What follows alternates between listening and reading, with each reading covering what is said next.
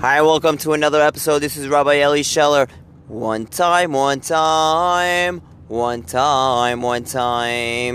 was a male, someone that did circumcisions on 8-day-old babies.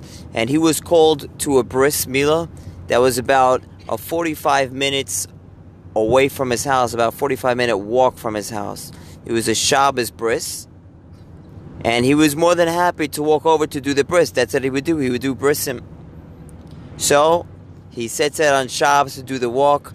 Thank God, it was pretty good weather.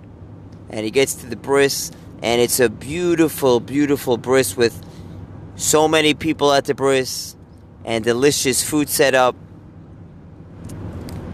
And he's getting ready to do the bris. Everything is set up on the table. And they're almost ready to bring in the baby. And the mohel is talking to the mother of the baby.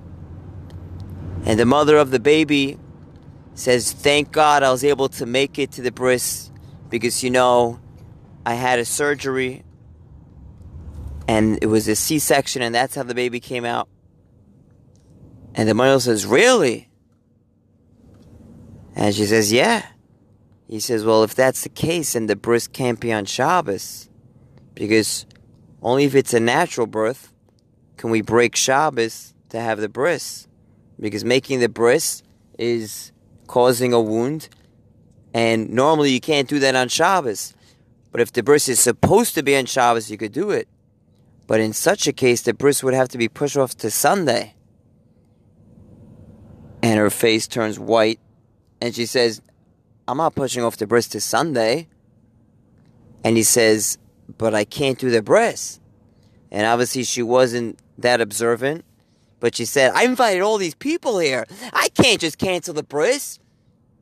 You're going to have to do the bris. Or I'm going to get somebody else that's going to do the bris.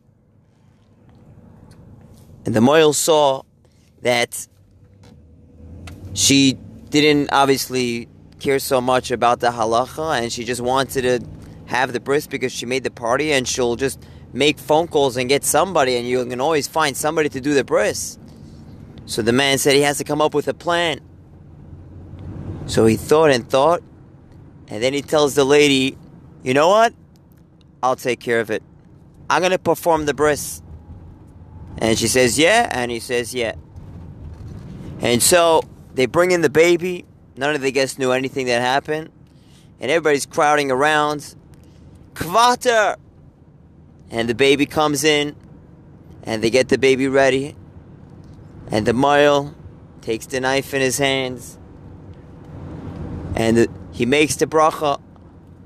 Baruch atah Hashem Elokeinu melech haolam, asher kedishanu b'mitzvos v'tzivanu al milah. And the father makes the shechayanu, and the mohel goes to the baby and gives him a big fat pinch. And the baby screams and crying. And he's crying.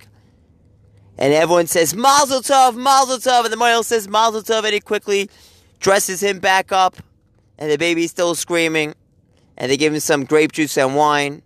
Just like the regular bris. And finally, he's calming down. And all the guests had the meal. And the mohel walks back to his house. And he tells the mother, I'll be back tomorrow. And he comes back the next day. And he performs a proper bris milah. The way it's supposed to be. For us to keep the Torah in this world, sometimes could be challenging. Sometimes people could challenge us. And it's very difficult to keep all the mitzvahs the way that we are supposed to. But you know something? Hashem gave us a brain. And there's always ways around it. There's always ways where we could think of a way how we could be mekayim the mitzvah. All we need is one ingredient. That you really want to do it. If you really want to do it, there's always a way. And you know something?